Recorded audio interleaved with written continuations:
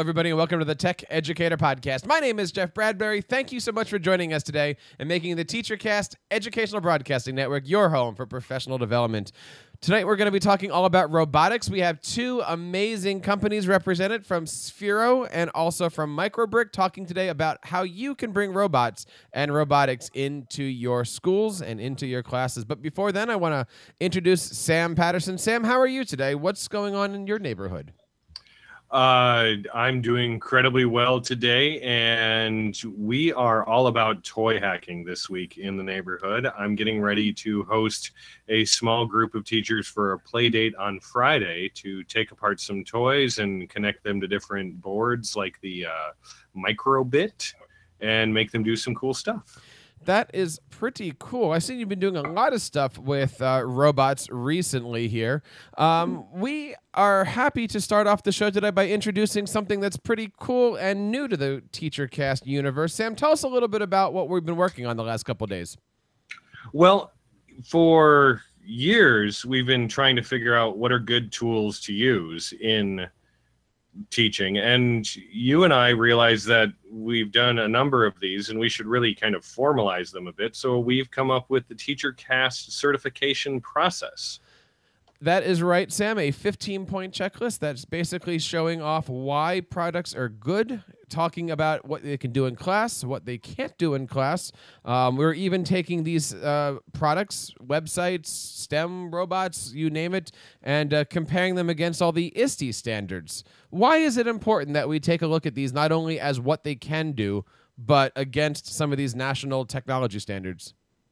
Well, we're all trying to figure out how to make the best decisions we can for the students we serve, and presenting these robots in a context that says, oh, working with this can help illustrate this standard, or this standard, helps not only the stakeholders closest to these decisions understand them, but people on school boards or, people who are actually very far away from the classroom who might say, I don't know, why would you need a robot for English class? And so we are proud to announce that over the last couple of days, we have announced our first two recipients of the TeacherCast Best in Class Award. And I know. And the first one was a fantastic screencasting application called ScreenFlow from our friends over at Telestream. They just came out with version 7. We had a chance to check that out and write up a great review showing why ScreenFlow is perfect for your classroom. And today, in fact, we released a podcasting equipment called the Padcaster. We had a chance to meet with them at ISTE this year and take a look at them, and the Padcasters are pretty darn cool. So we did a quick review on there. We wanted to announce that those are the first two, but that's not all, Sam. We have another amazing announcement that we'd like to bring up of the next edition. Sam, who maybe is on this show, doesn't know it yet, but is being nominated and delivered to us here as our TeacherCast Best in Class Robotics company. Well, it's actually kind of a double header as the show is, because we've got, two of the recipients on the show with both Microbrick and Sphero creating really top-end tools for teachers to use in the classroom. And through our own experience as teachers working with these tools, as well as the rigorous 15-point review process, we've really identified these as leading tech that make a big difference in the classroom. So let's get down to it, and I'll introduce our next two recipients of our TeacherCast Best in Class review. I want to bring on from Microbrick, Miss Kat Kennyworth. Kat, how are you today? I'm doing very well, thank you. Thank you so much for coming on. It's been a pleasure getting to know you over the last few weeks here in the summertime. For those of you who have not seen everything yet that's been going on in TeacherCast land, tell us a little bit about yourself. Yeah, so again, my name is Kat Kennewell. I am the product and marketing manager for Microbrick, which is an educational robotics company based out of South Australia. We are best known for our product, the Neat Edison robot, which is the little orange robot. And yeah, that product launched with the Kickstarter in 2014. And just a couple of months ago, we released our third programming language for it, which is EdBlocks, which is a horizontal block-based programming application that's a drag and drop application using the Scratch 3.0 code. And we also have a hybrid graphical and text-based programming language for Edison called Edware, and a Python-based one called EdPy. And then Edison is also quite well known for the fact that it has inbuilt sensors, so it can sense obstacles, light, sound. It also has a line tracking sensor that allows it to track dark and light surfaces beneath it. And they can use infrared to communicate with other Edisons. And they are also Lego compatible, which allows for a huge amount of different build and interesting technical projects to be done with them there. I got to tell you, I've been playing with these Edison robots for a while now. They are absolutely fantastic. Sam, I know you've been playing with them. What have you found about these Edison robots?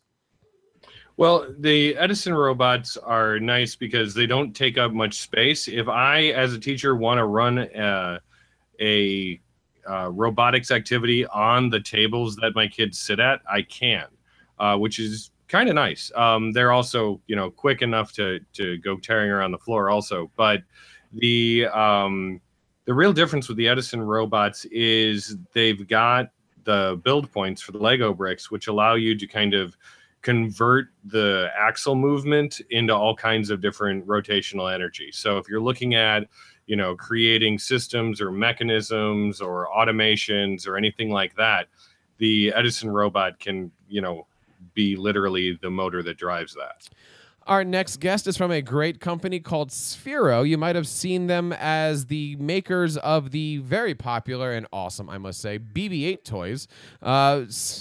Jeremy McDonald, welcome to the show. How are you today? I'm well. Thanks, Jeff. Tell us a little bit about yourself and tell us a little bit about Sphero. So, again, my name is Jeremy McDonald. I'm the content and training manager for Sphero Education. And I just recently started in March. So prior to this, I was director of technology for a school district in Redmond, Oregon, and then had about 9-10 years of classroom and instructional coaching experience prior to that. So I'm kind of new to this out of the classroom experience. Still kind of getting the hang of things, but over here at Sphero, we're having a lot of fun, and we're looking forward to this new school year. But I guess a brief history of Sphero. Back in 2010, our founders recognized that we weren't doing a whole lot with our phones other than making calls, a few text messages here and there, and a couple apps, not a whole lot there. And so they decided they wanted to figure out a way that we can connect with the world around us. And they decided to start with how we play and interact with our toys. And so they developed Sphero. And down the road, a bunch of teachers got their hands on it and became super interested in how they could use these in the classroom. And actually, many of them began to cut them in half and open them up and see what was inside. And so we said, let us just make you a clear one so you don't have to break them anymore, and save you some money. So we made the Spark Edition, which is now our new educational robot, and which is all programmable through the Sphero EDU app, as well as Swift Playgrounds at this point. And the Sphero EDU app has a drawing, blocks-based, and a text-based programming, all with that runs on JavaScript at this point. And then we've got some future integrations that's hopefully coming around this next school year and next spring and summer that we'll be excited to announce. That is pretty cool. And I love the fact that the teachers are helping you guys to design these things. That is always wonderful when we can get education into the innovation sphere here. But and that was the first way that I met Sphero was they'd been turned on to the fact that some teachers thought they could use this programmable robot in class, and they were actively seeking out input from other teachers. And that's been a long time relationship. And basically I've known Sphero since I've been teaching tech, and that has been a really rewarding kind of thing. And working with the kids and the Spheros taught me a lot about using robots in class with kids. And unless I miss my guess, that's what we're transitioning to now, Jeff. Am I right? Well, we have two more guests that we want to introduce here, because not only is this a robotic show, Sam, see, we can both make mistakes, but we are also concerned about what those robots can do in class. So we have a director, help me out here, Jennifer, Director of Technology. What is the new title here, Jen? And by the way, one more time, congratulations. Thanks, Jeff.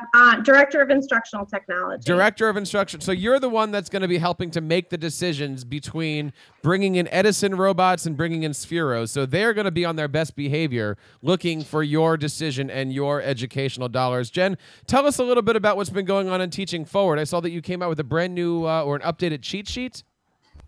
With new releases to Classroom, I summarized some of the key features that I think will be most attractive to teachers and updated my cheat sheet for teachers as they move into the school year. I think they'll be really pleased to see some of those updates.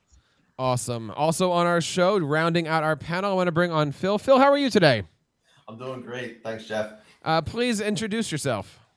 I'm a teacher in Montgomery County, Pennsylvania, in the Upper Perkiomen School District. I'm a technology and engineering teacher, and I've been experimenting now with Edison for the past 8 months, and I'm about to roll it out in 3 weeks to my students, and I have a lot of cool design challenges to give them, and I'm really looking forward to seeing how the students interact with this robot, because for me, it's really about the programming and teaching the students the logical thought.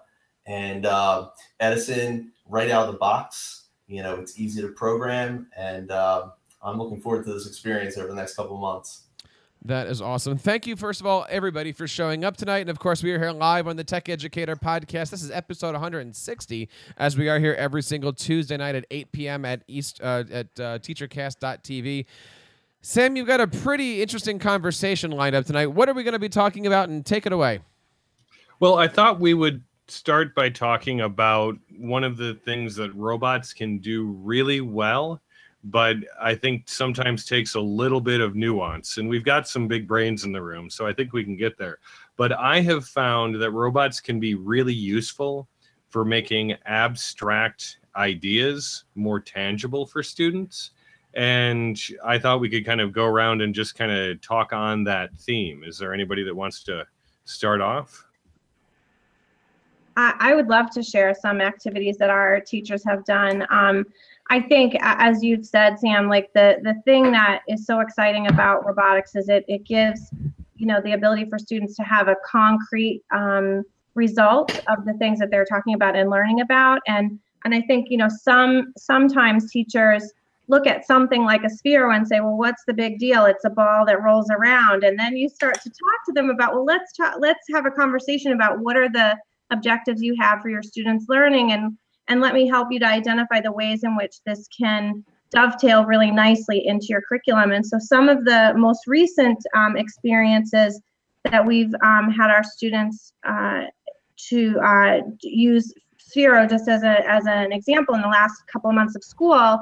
At the high school level, we used it in a physics lab where students were learning about vectors, and they programmed, two different, vectors for Sphero, and then had to calculate the resulting vector to get Sphero to return to the origin point. And so they're doing that math out on paper and then programming that and then confirming that it's landing where it began. And so it was a great example of a simple way to take the robot and help to have students practice this skill, which was very important, but get a real clear visual confirmation that their calculations were right.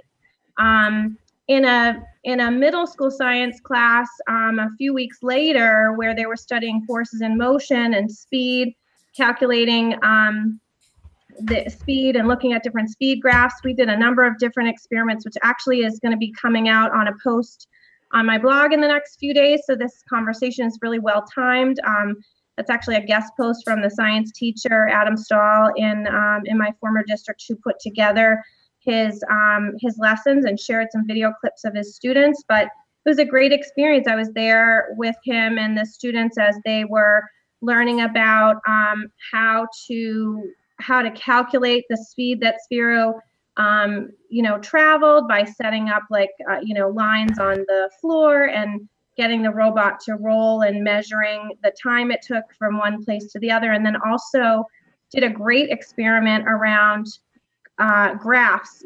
They're learning about speed graphs and how do I if I show you a speed graph, could you write a program to show how Sphero would mimic the action of that speed graph? So there's just a lot of opportunities. And those are just a couple examples that happened in the last few weeks of school. Excellent. Yeah. And those things where I'm almost nostalgic about the first rate time distance lesson I did with Sphero, because it was so many programming interfaces ago and whatnot. But the kids, would actually measure what the robot was doing. And this is what I love about, like the Edison robot and regular shapes, right? If you're in first grade, you learn about shapes and you learn about regular polygons. And if you're learning about regular polygons, it's a great time to learn about loops.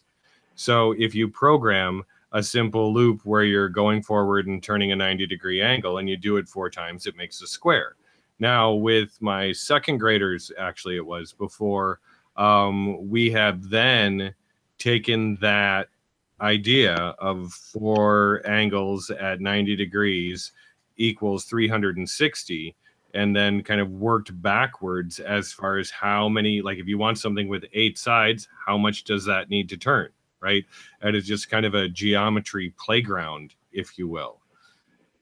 We had a maths teacher do that with the Edison robot and the regular shapes, exactly what you were just saying, Sam. And she did it with triangles and working out the difference between an internal and an exterior angle. So the kids understood that it was 180 degrees interior, but the default to program the Edison then to drive, at the 60 degrees, it doesn't work. It's too tight. So then she was showing them how to work out, well, that's not the angle that Edison is driving. It's on the outside, and had all this math, but the kids really wanted that math because they wanted Edison to drive the shape that was on their work mat of that regular triangle. So I definitely think that maths is something that, especially for younger kids, that programming in the robots comes a little bit more alive for them. We've seen it ourselves quite a bit. Right. And it's the kind of thing where oftentimes when I'm talking to teachers and they say, well, I don't know what to do with the robot, I say, take whatever you're doing on your desk, make it bigger and put it on the floor. Right. Because even if, and it's a great entry point. Obviously, I think robots are great for teaching collaboration, communication, group problem solving, and all these things. But, a starting point can just be, we're going to take this, triangle lesson, and instead of drawing triangles, we're going to drive them. Yeah. And that requires a different flow of information, which I find oftentimes will slow kids down enough that they're thinking more about what they're doing. It was fabulous because when we saw them doing the triangle lesson and then they started to try to work out other shapes, and they were immediately checking, okay, interior versus external, and how are, so they were really applying that lesson straight away. And that, I think that maths just becomes so much more sticky. Anytime you've got that hands-on experience, it just becomes so much stickier for the kids then on out, where I didn't learn geometry with a robot, and I will admit I'm probably not the world's best geometry participant, but I think once you've done it, once I've had the experience of doing it with that robot, it does click in my mind better, just even as an adult. So And Phil, do you have an example you want to throw in? Yeah, I mean, I would say, the kids today, they're growing up with robotics and automation all around them. And for me, I try to look at this automation that we have around us and apply it to the Edison robot and design challenges for the kids to do. So, everything from like when you walk into a room and, sometimes you might walk into a bathroom today and all of a sudden it senses your movement and a light goes on. I made a little design challenge for my students to program Edison to be that little sensor and light. Even, doors opening. You go to a supermarket, the doors open automatically for you. There's a sensor involved there. There's a microcontroller, and it's connected to a motor, and that's how these doors are open. Well, now the kids are actually programming this real world stuff that's around them. This world we live in, it doesn't operate on magic. And now it's the first time where kids can actually, instead of just, I start them off with playing coding games on the computer. But when we move to Edison, it's okay, now we're doing coding and programming, but the output is in the real world and you can actually watch the task being done. And it could be something even like as simple as a paper towel dispenser that you see in a restroom. You put your hands underneath, and all of a sudden the paper towels come out. They don't come out forever. Only a certain amount is dispersed. Guess what? You can program Edison to do that. One thing, when I first experimented with Edison, I had him down on the ground doing all these tasks. And then I said, wait a sec, let me lift this thing up in the air. Let me turn it on its side. There's so much more I can do with this little robot. And once you make those fixtures to hold Edison up in the air to be a paper towel dispenser, the kids get it. They see the connection, So, for me, it's about exposing the kids to how the technology in the world around them works. It's not working on magic. They can program it, and they can be creative with their programs too. There's not just one way to write a program. Every kid can design a program differently. It's what it comes down to is, does it solve the problem? When you put your hand underneath, do 2 paper towels come out? Right. And what I love as a recovering teacher of English, what I love working with kids and robots is that when they do it, if the 2 towels don't come out, they're like, no, let me do it again. Exactly. Right. I can fix this, and they'll actually work at that. Whereas with, English, it would be like, oh no, your writing doesn't do what it's supposed to do yet. And they're like, you hate me. And it's like, but no, it just doesn't do it. But, the even that is something that's, that's how we'll bring it back around to my question. The error or failure is actually made tangible, right? Like it's a very real thing. Like, oh, that doesn't work yet, so I'm going to have to do it again. And it's not this abstract, thing that I was always run into when teaching English. And I would tell them their work didn't work yet. And they're like, oh, you hate me. It's like, no, that's not it. I want to talk a little bit more, and this may just continue this conversation, but I want to focus a little bit on non-STEM classes. We have a lot of teachers in our audience. Many of them may have never thought about using robots, and they're perfectly happy with what they do. But I know that even in this group of educators, I've seen some amazing ideas about how robots can really be a vital part of non-STEM classes. And I'd like to open that up here. So I'd like to jump in, Sam. So I mean, to piggyback off of what everyone else is saying there, though, what Kat and Phil were talking about with making things tangible and bringing kind of that relevant learning into the classroom, things that they're already experiencing, things that are around them, to make it part of that learning is super important, because then there's those immediate connections. And to add to that, one of the great things that I see a lot of classroom teachers doing now, especially outside of your traditional STEM classrooms, is finding ways to use, whether it's just the logic or actual coding programming itself, as a means to an end. So it's no longer, we're no longer learning just to code. We're not trying to just make a rabbit bounce across the screen, but we're actually using that language to either acquire the learning or to demonstrate that learning. And so something we've been focusing on with the classrooms we've been working with is creating what we're calling parallel learning structures. So similar to any type of language acquisition. So you think of like a dual immersion classroom where students are having to learn a new language while they're learning the content. And so that's what we're referring to as that parallel learning structure. They're having to learn 2 things at once. And we're hoping to create experiences where that programming, that whatever the programming language it is, whether it's direct text or they're using blocks, can be that language that they're learning alongside with the content. And if you look at some of the research and a lot of the stuff folks that have been doing within these dual immersion classrooms, the learning becomes much more meaningful and ingrained for these students, because they're having to process twice what it is that they're learning. And so for an example of this is taking something like your heart rate. So you think of a health classroom and you think of how blood is oxygenated in our heart, goes through our lungs and whatnot. So our kids can watch videos and they can read the text on that and then draw and illustrate a diagram that says, hey, this is how our heart works and this is how blood flows. But we want to take that a step further and say, okay, well, why not program the Sphero? So let's do the magic school bus. And now the Sphero is taking you through the heart, and you actually get to travel through as a blood cell.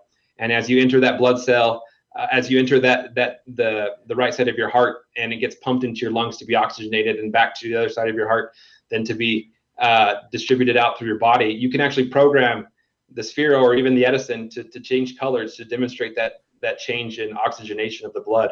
But what's great is there's not only one way that works in your heart. There's actually two ways the blood comes into your heart, and there's multiple ways that it can go out. And so to really demonstrate their understanding of how the heart works and oxygenates the blood and pumps it back out, they've got to be able to program that multiple ways.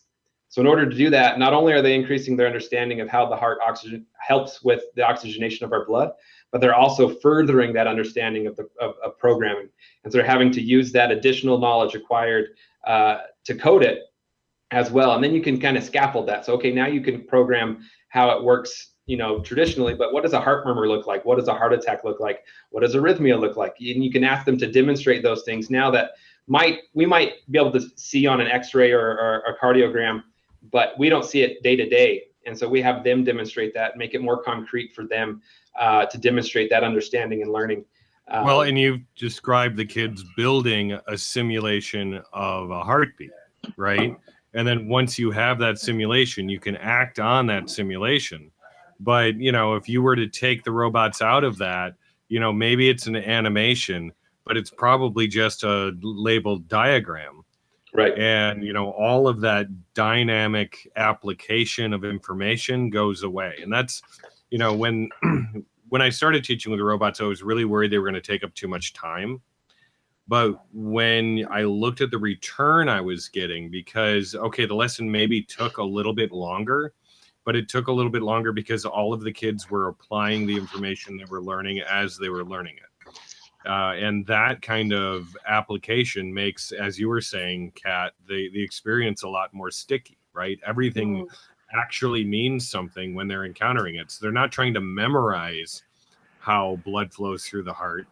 They're programming it step by step. They've systematized it, right? And once you've done that, you have to understand what you're doing pretty well in order to program it, right? So it's interesting that you mentioned these dual pathways, because obviously being based out of Australia, we do keep Australian curriculum in mind when we're designing lessons for Edison, for example. They're applicable elsewhere, but we do make sure that the Australian curriculum requirements are getting met.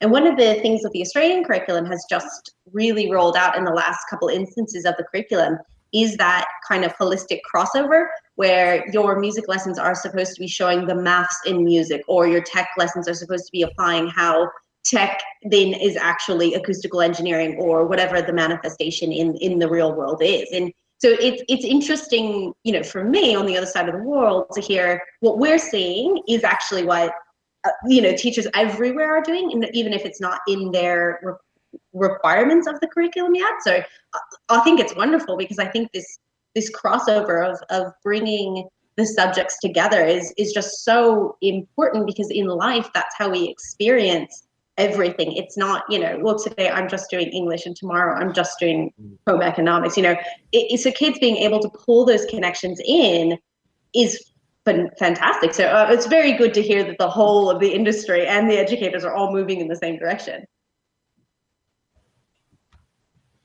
So what are some other, to kind of bring back around and put a point, any other examples of like really standout non-STEM classroom uses of robots before we move on?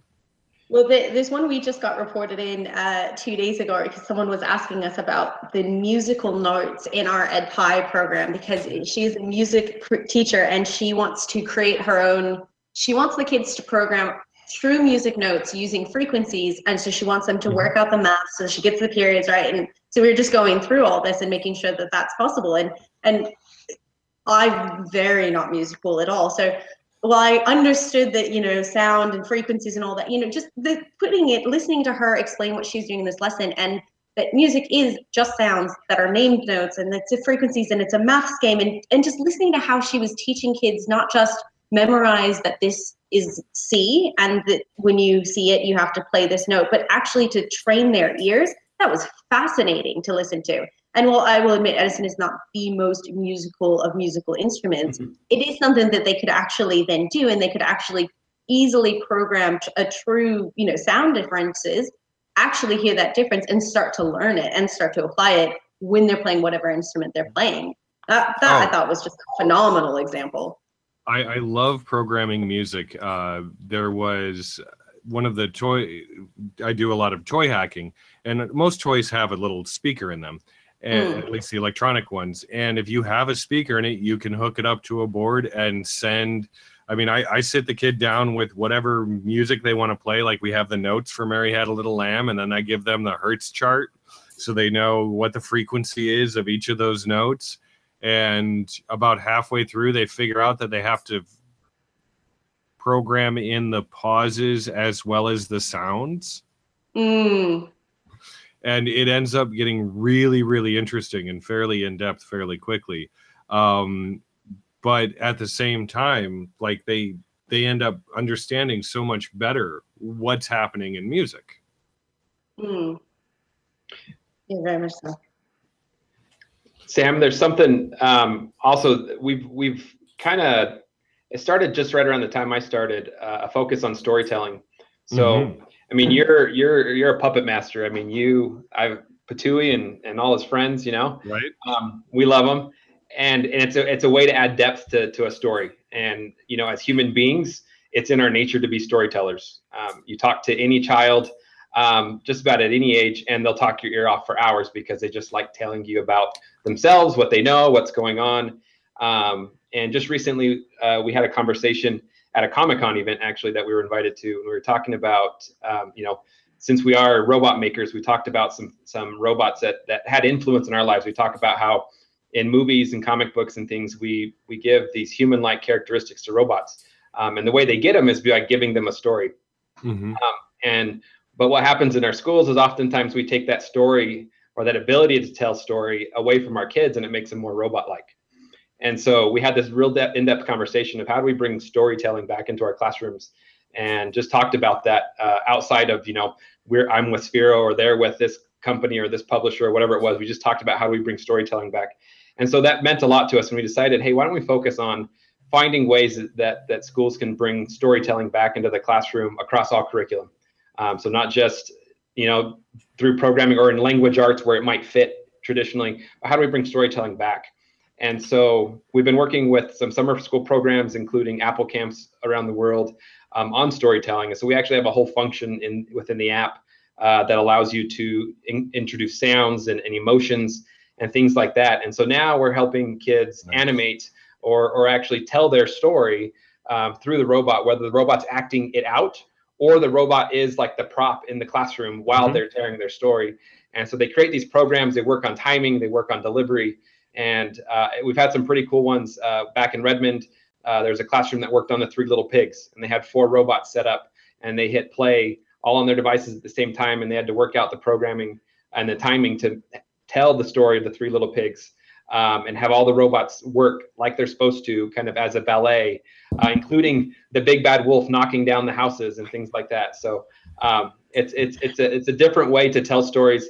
Granted, we can still tell wonderful, amazing stories without the technology, but as you know, as mentioned earlier by Phil, it's what the kids, it's what surrounds the kids. It's what their life is about right now. They're just so encompassed by technology that it's part of their norm. So why not allow them to use that to do these things that we're trying to get them to do to enrich their learning? Definitely. And, you know, when you talk about augmented storytelling with robots and programming, I think it's important to note that if I were to learn something and then explain it to you, that could be a story of how I learned that, right? Like there's so much storytelling that we can do as formative assessment even. So yeah, I love just when you talk about scripting out Three Little Pigs and getting it, you know, to work so they all hit play at the same time. I can just envision that. And if I wanted the students to stand and act it out, I would be very challenged as teacher director to keep them all engaged long enough to make that work. But when they're the director and they're making all of the important decisions about how this is going to work and they want it to all work together and they know they can do it, you know, that I'm always impressed with what kids can do when I get out of their way and they hold themselves accountable. Well, and another thing that sorry, go Jen. I was just going to say, to piggyback on what Jeremy was saying as far as the engagement, certainly robotics add a level of engagement, but I think it's important for our teacher listeners to also understand that it may feel like at times we're sort of trying to, stuff robotics into a lesson that could be done in a different way. But I think the value added is not just engagement, but also, Sam, you and I've talked about this a number of times, just the complexity of the assignment suddenly is so much deeper and richer when you add that programming component. And, Right. Working so hard with not so much about getting kids to be tech savvy, but building resiliency and growth mindset and giving them an opportunity to work in an environment that is highly engaging, but also allows for them to do some self-correcting and editing without a lot of teacher intervention is so valuable. And I think teachers see the value as soon as they see it in action with kids, but I find that in working with teachers, it sometimes takes a minute to get them to see why they would add this, these things to their lesson, because they're like, well, I can sequence without the robots. And I'm like, yep, you can, but let's talk about, how that lesson will be such a more powerful learning experience for your kids. And when they see it happening, they're sold on the value of robotics. But getting them there in the first place can be somewhat of a challenge, because they're not always seeing, they're sort of pigeonholing, well, that's not a STEM activity. Why are we using robots? And it's more than just when I look at for it, the sake. right, and I look at it as, my kids and I are going to do a lot of things, and anything I want them to learn, I'm going to ask them to do a bunch of times, because that's how learning works. And some of those times I'm going to have them use robots, and sometimes they're going to use pencils, and sometimes they're going to use paper, and sometimes they're going to use robots tied to pencils drawing on paper, right? and that's okay. But there's just all of these different ways. What I like about robots is that's when I want to have a group activity, we robot up. When I want the activity to move more slowly, we robot up.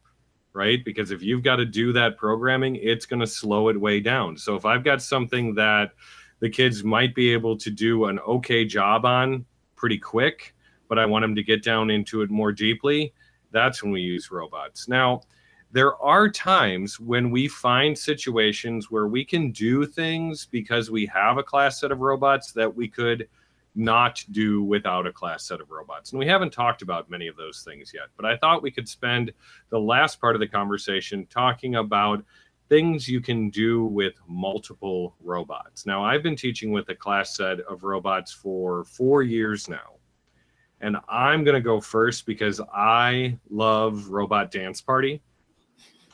I have done. Who doesn't love Robot Dance Party? That's my point. That's why I'm like, I'm going to go first and take that one, right? Because it works so many different ways. You can program robots to dance with robots, people to dance with robots, people to dance with people. So many programming opportunities. And inevitably, if you have the kids drawing their own code, somebody looks up at you and asks the question something like, what's the code for booty shake? What other things other than dancing, can we do with multiple robots, or have you seen teachers do with multiple robots? Well, one thing I love about multiple robots, because we try, when we're working on new curriculum content, we're always, of course, experimenting in the office to make sure it'll work. And when you work in the company, you have the advantage of having lots of robots.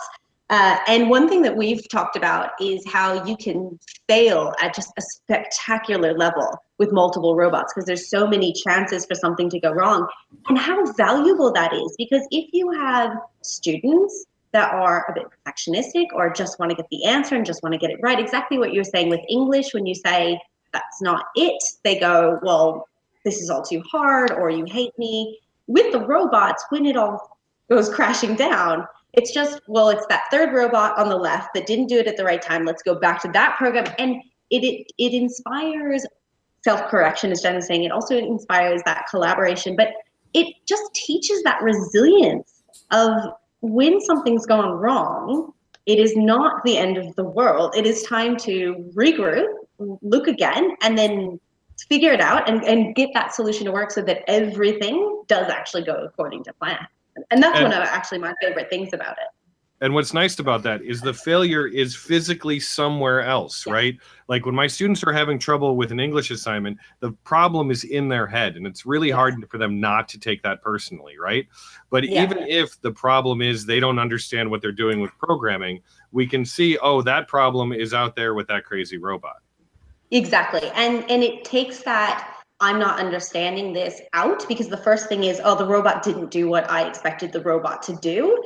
So it's immediately shifting that blame, and then you're clear-headed enough to actually come up with the solution. And I've seen kids help other kids when one of them is starting to now translate it back a little bit because they're getting so frustrated with their own robot. That's where another kid now sees that and goes, well, we can fix this. It's the robot, you know, and then you see that teamwork and that collaboration and those leadership skills just manifest in the classroom. And I just think it's fabulous. So real quick, Sam, if I recall, What's the Code for Booty Shake was the first single off of your disco album, Robot Dance Party, right? Yes, Robot Dance Party by my cover band, My Disco Balls. Yes. Okay. I didn't know if you wanted me to bring that up. I know sometimes, you know, it's not. We like to keep it on the down low, but you know, once we're a good 40 minutes into a show, we can say almost anything we want to. Right. Adding that to the Spotify list right now. Right. So something we've seen done a lot, and that we do a lot in professional development and things is with a class set of robots, is we do a lot of iterative engineering activities. So we give students challenges and we ask them to complete a certain task. Sometimes they're competitive events, sometimes they're just kind of everybody does it and sees what they can come up with. But it's all happening at the same time. So one of the big ones you see probably on Twitter a lot is the BattleBots. We give students a solo cup or 18-ounce cup, and then we give them all sorts of other things, whether it be, you know, push pins or toothpicks and straws and popsicle sticks and rubber bands and glue. And the goal is to actually end up creating a robot that's going to defend, but also attack the balloons of other robots. And they drive them around, they pop balloons, and they have a good old time. Very similar to kind of like Mario Kart-esque. You know, we use small water balloons and blow them up with air because they're easier to pop. And we've seen that taken all sorts of different ways.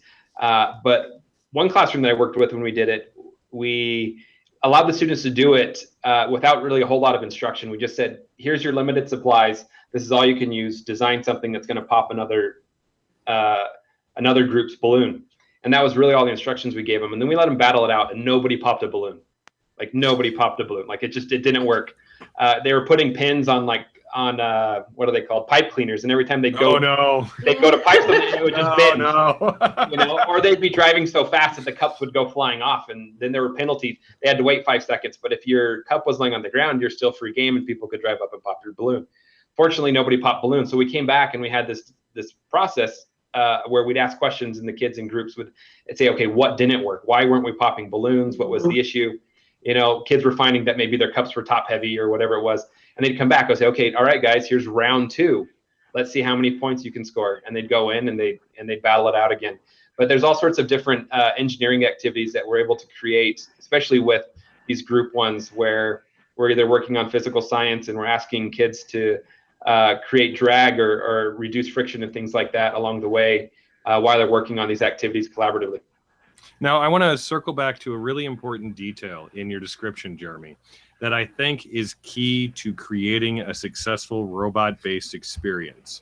You said you gave the kids a bunch of stuff and you didn't know how they were going to build it, right? And that, I think, is really powerful with any of these robots, is that you're creating an experience where you're like, okay, here's a totally controllable motor with some other features. Here's some stuff. Now I need you to do this other thing. And I always feel a little bit like I'm bamboozling my students, because I say things like, I need you to build a steam engine with such utter confidence there must be a way for it to be done, right? But at the same time, I have not planned that out. In fact, if I planned it all out, it would kill the lesson, because then the kids would either be successful or not successful at completing my instructions, and they would be checking in with me every step of the way. But if you give the kids the resources and a challenge without directions, they are responsible for their own ideas and success. I love Phil's work in that space. Like I can't even remember how exactly I first saw Phil's videos, but the Phil's YouTube videos are amazing. They're so, Thank you. and it's just one of those things that, I literally have Edison robots on like every surface around me every day. And I just never would have come up with some of this stuff. And watching these videos of like, you just need your Edison to drive through, drive a train track, and just when it goes through a tunnel, it just has to have the lights on and then off. And I'm just sitting there going, I totally believe you that this can be done. But in my brain, I'm just thinking through the lesson and thinking through the programming language and going, it's amazing. And so I can see also, though, I want to do it. Like our software engineers can't, like Phil comes out with a new video, we lose an engineer for a day because they've got to go do that, So, it's just so inspiring. If you're a kid as well, it's just like that idea that I could make this happen. That's so empowering to a kid that it's not just all the world is bigger than me and I don't really understand it. But, oh yeah, well, the teachers just told me to make a steam engine and said, go, and given me 3 things. Obviously, I guess I'm making this. Make a steam engine. Right. Exactly. I just think that is just fantastic. It's so exciting. And that's really, why we're all here together, because, that's a big part of the common ethos that, unites us as teachers, as ed tech creators. We want students to be empowered. We want them to be making decisions that matter. We want them to have control of their world. And with that, I'm going to bring us to a close here. Do you want to add one thing, Phil? I do. I want to add something there. I don't want to cut you off at all.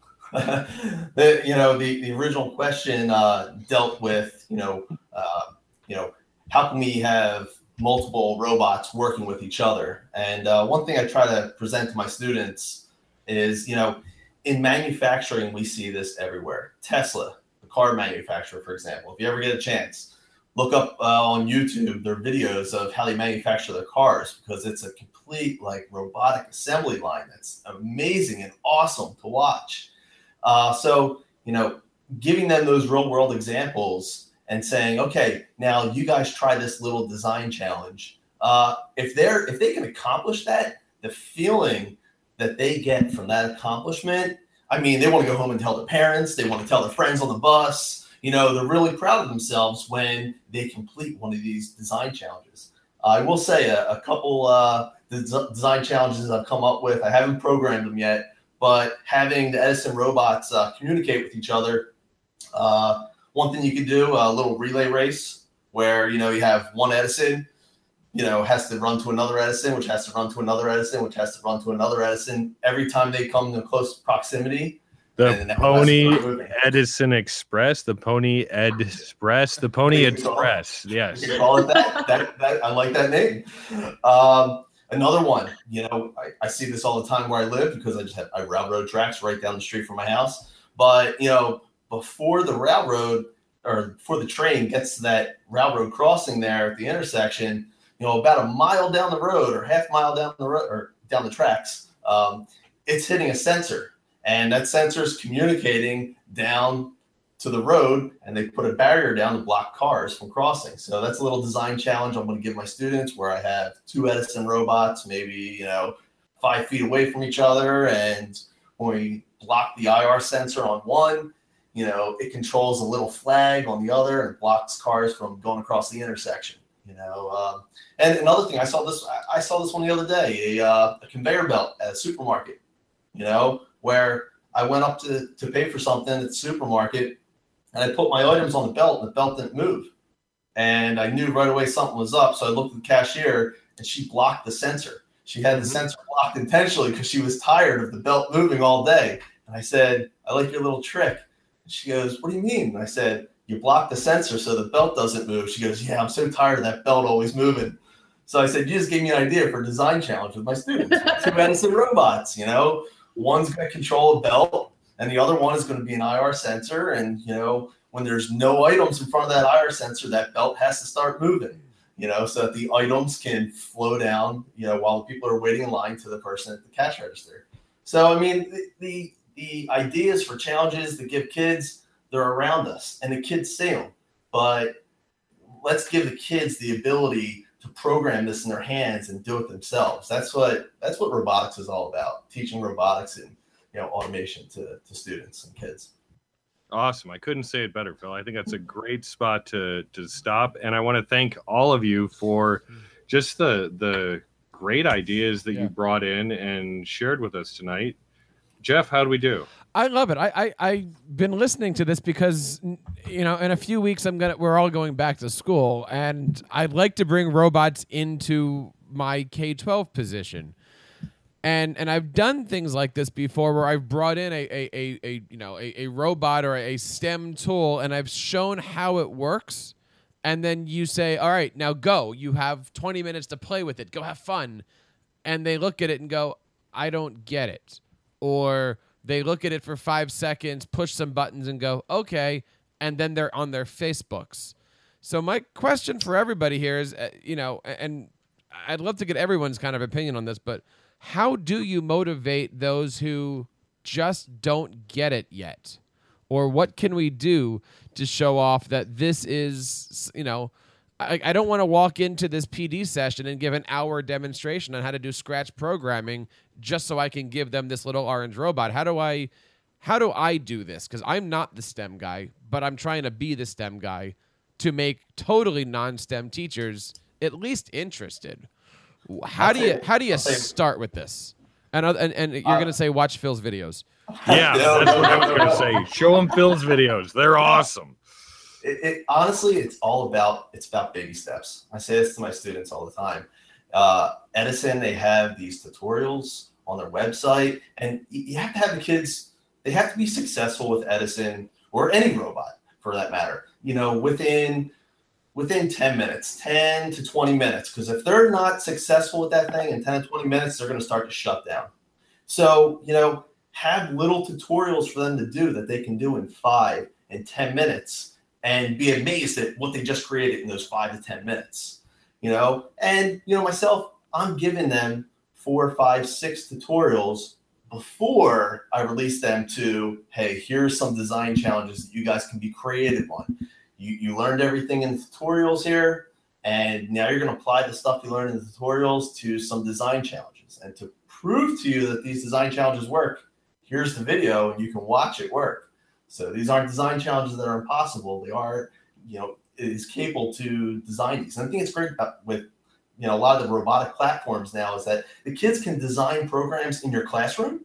And if they're not successful in your classroom, it's not like, well, we can try again tomorrow. They can take it home with them. They can take it home with them. They can program on their Chromebooks at home. Okay.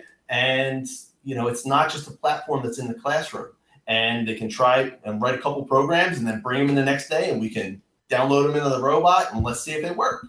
So, like I said, it really comes down to baby steps with the students. Well put. I would agree. The baby steps and the early success are definitely huge factors. So when we teach year 3 students, so you're talking 8 years old, 9 years old kids, the first thing really with any student I would recommend, but with those young students, when we're using an Edison, the first thing we have them do is run the barcode programs, which are preset programs that Edison runs over barcode and then does that program. So obstacle detection, for example, or just even driving on a clap, sensor tracking and things like that. Because once they've seen that happen, they're excited about it. Then when you transition to something that's a little bit more creative and a little bit more risky in terms of you might not get it to do exactly what you expected the first time, i.e. programming the robot, they have actually seen what the robot is capable of. So they have some sort of end marker. They've already had success. And when then it doesn't do exactly what they expected, they're okay with that because they know it's possible, and they'll iteratively increase their own program till they get to that point.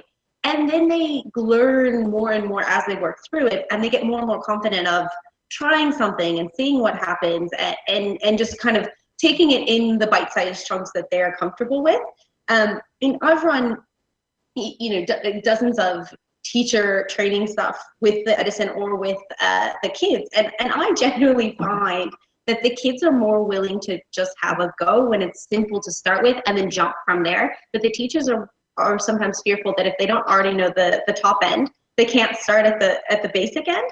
And I would just encourage anyone that's nervous about, well, I don't know the absolute upper limit of this, not to stress that, just give it a punt, because you, like your students, can have something go wrong. And when it goes wrong, you just teach that in programming and in life, when something is not what we expected, we just give it another crack. And if you have that mentality that it's not going to be perfect, in fact, the less perfect, probably the better, you're off to a great start. Jen, what do you think? I know you're working all the teacher training and stuff, and this could be a STEM question to you. This could be you tell people about labels and folders in Gmail and say, hey, you have 10 minutes to make a bunch of labels, and then you turn around and they're on a completely different personal topic. What do you look at, and how do you approach these conversations when you're working with teachers who have little personal interest in what they're talking about, but these are really, really important things? So, Jeff, I think that that's a big role of a tech coach, is to provide that connection for teachers. I think it's reasonable to understand that teachers don't immediately understand looking at a platform that's new to them.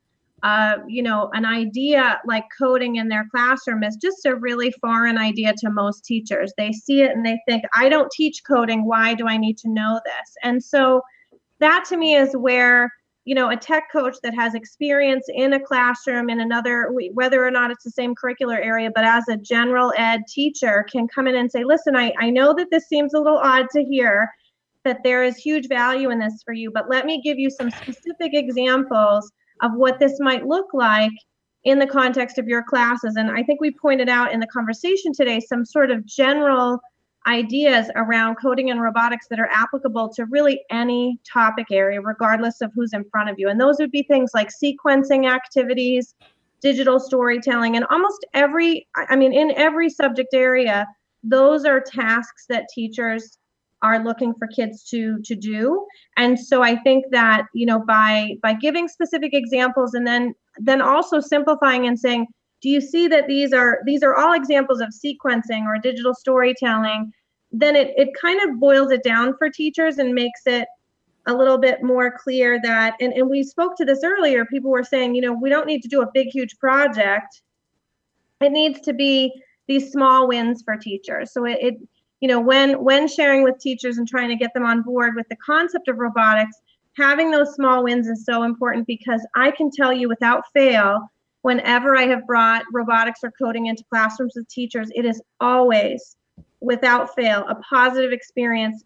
And almost every time, these are teachers that are not so sure that this is going to add value for them. So I think those would be some of the thoughts I would share. Absolutely great words of advice, and what a great podcast. Thank you guys so much for spending time with us today. I want to give us all a moment to sign off and plug where we are. Jen, where do we find out more information about the great work that you're doing these days? So my blog is teachingforward.net, and I'm on Twitter @teachingforward. And as I said, I'll be sharing a post of a teacher's work around Sphero in the coming week. So I'll have to link to our podcast tonight to just help teachers thinking about more ideas. I think there were some great ideas raised in tonight's show. Excellent. And Phil, where do we find those great videos? Those great videos, you can find those on my website. Hopefully it's a long URL, so hopefully, Jeff, you could put it up on the screen. That'd be awesome. But I will say, other than that, you can shoot me an email. It's my first name, first initial P, and then GRIGONIS@upsd.org, Upper Perkiomen School District. And Kat, how do we find out more information about these great Edison robots? The best place to start for Meet Edison is meetedison.com. And then you'll find from there links to our different programming languages, links to the Edison itself. You'll also find all of our socials, so Facebook, Twitter, Instagram, growing Pinterest. I'm loving that. Teachers are starting to share some incredible projects on there. So I definitely recommend giving that a look if you've got the time. But yeah, meetedison.com. Jeremy, I want to give you the last word here because many people know Sphero as those wonderful robotic balls that are rocking around. But again, you just came out with 2 new products, right? You're doing a Disney product that has a race car and a Spider-Man thing. What is that? I think we have seen those, somewhere. Maybe Facebook had something on them, or something about that. Jeremy, talk to us a little bit about some of the other things that Sphero is doing these days. So because of our BB-8 tie-in with Star Wars, we have a really good relationship with Disney and everything that Disney owns now.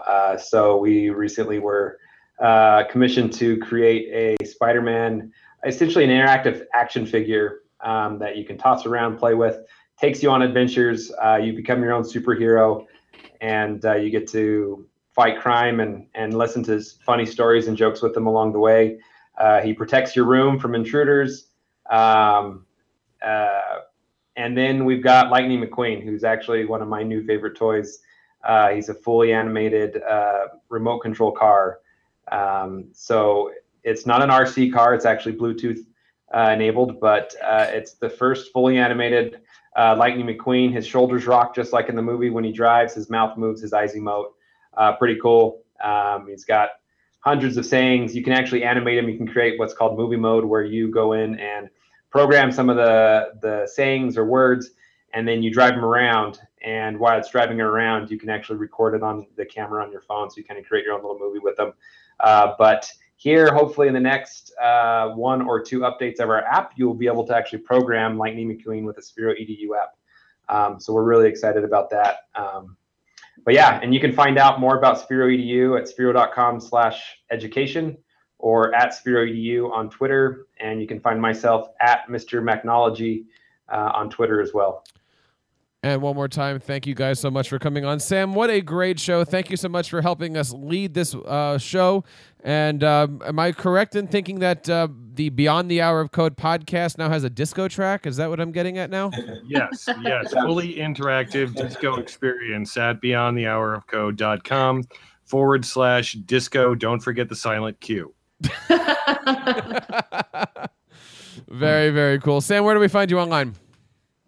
Me and all my things are at mypaperlessclassroom.com. Nice. And you have a request of people who might still be listening to this podcast. You want them to vote for something? Am I right about this? Yes. If you are the South by Southwest panel picker voting type and you have a moment, we have a toy hacking proposal in the panel picker where we've got a teacher from, we got Sarah Boucher in New Mexico and Cicely Day in Oakland are working with me to put together a toy hacking curriculum that we hope to share at South by Southwest. Nice. And don't forget to check out the great stuff happening over on TeacherCast as we bring you our first 2 reviews already from our TeacherCast Best in Class. And one more time, congratulations to our 2 newer. We're going to have those reviews out, Sam, next week, I believe, on Edison and also on Sphero. Right. So the TeacherCast Best in Class, we're going to be putting those out throughout the next month. And at the end of the month, we're going to be putting out a nice ebook for everybody that has all of our award winners and stuff like that for our first cohorts. There's a couple of great ways that you can be a part of this and all of our shows. You can find us on Twitter at TeacherCast. Leave us a voicemail over at teachercast.net/voicemail. Email us at feedback@teachercast.net. And, of course, subscribe to this and all of our shows over at teachercast.net/iTunes and teachercast.net/YouTube. On behalf of everybody here and the 160 episodes of the Tech Educator Podcast, my name is Jeff Bradbury. Thank you so much for joining us tonight. Take care of your kids and continue sharing your passions with your students. Good night, everybody.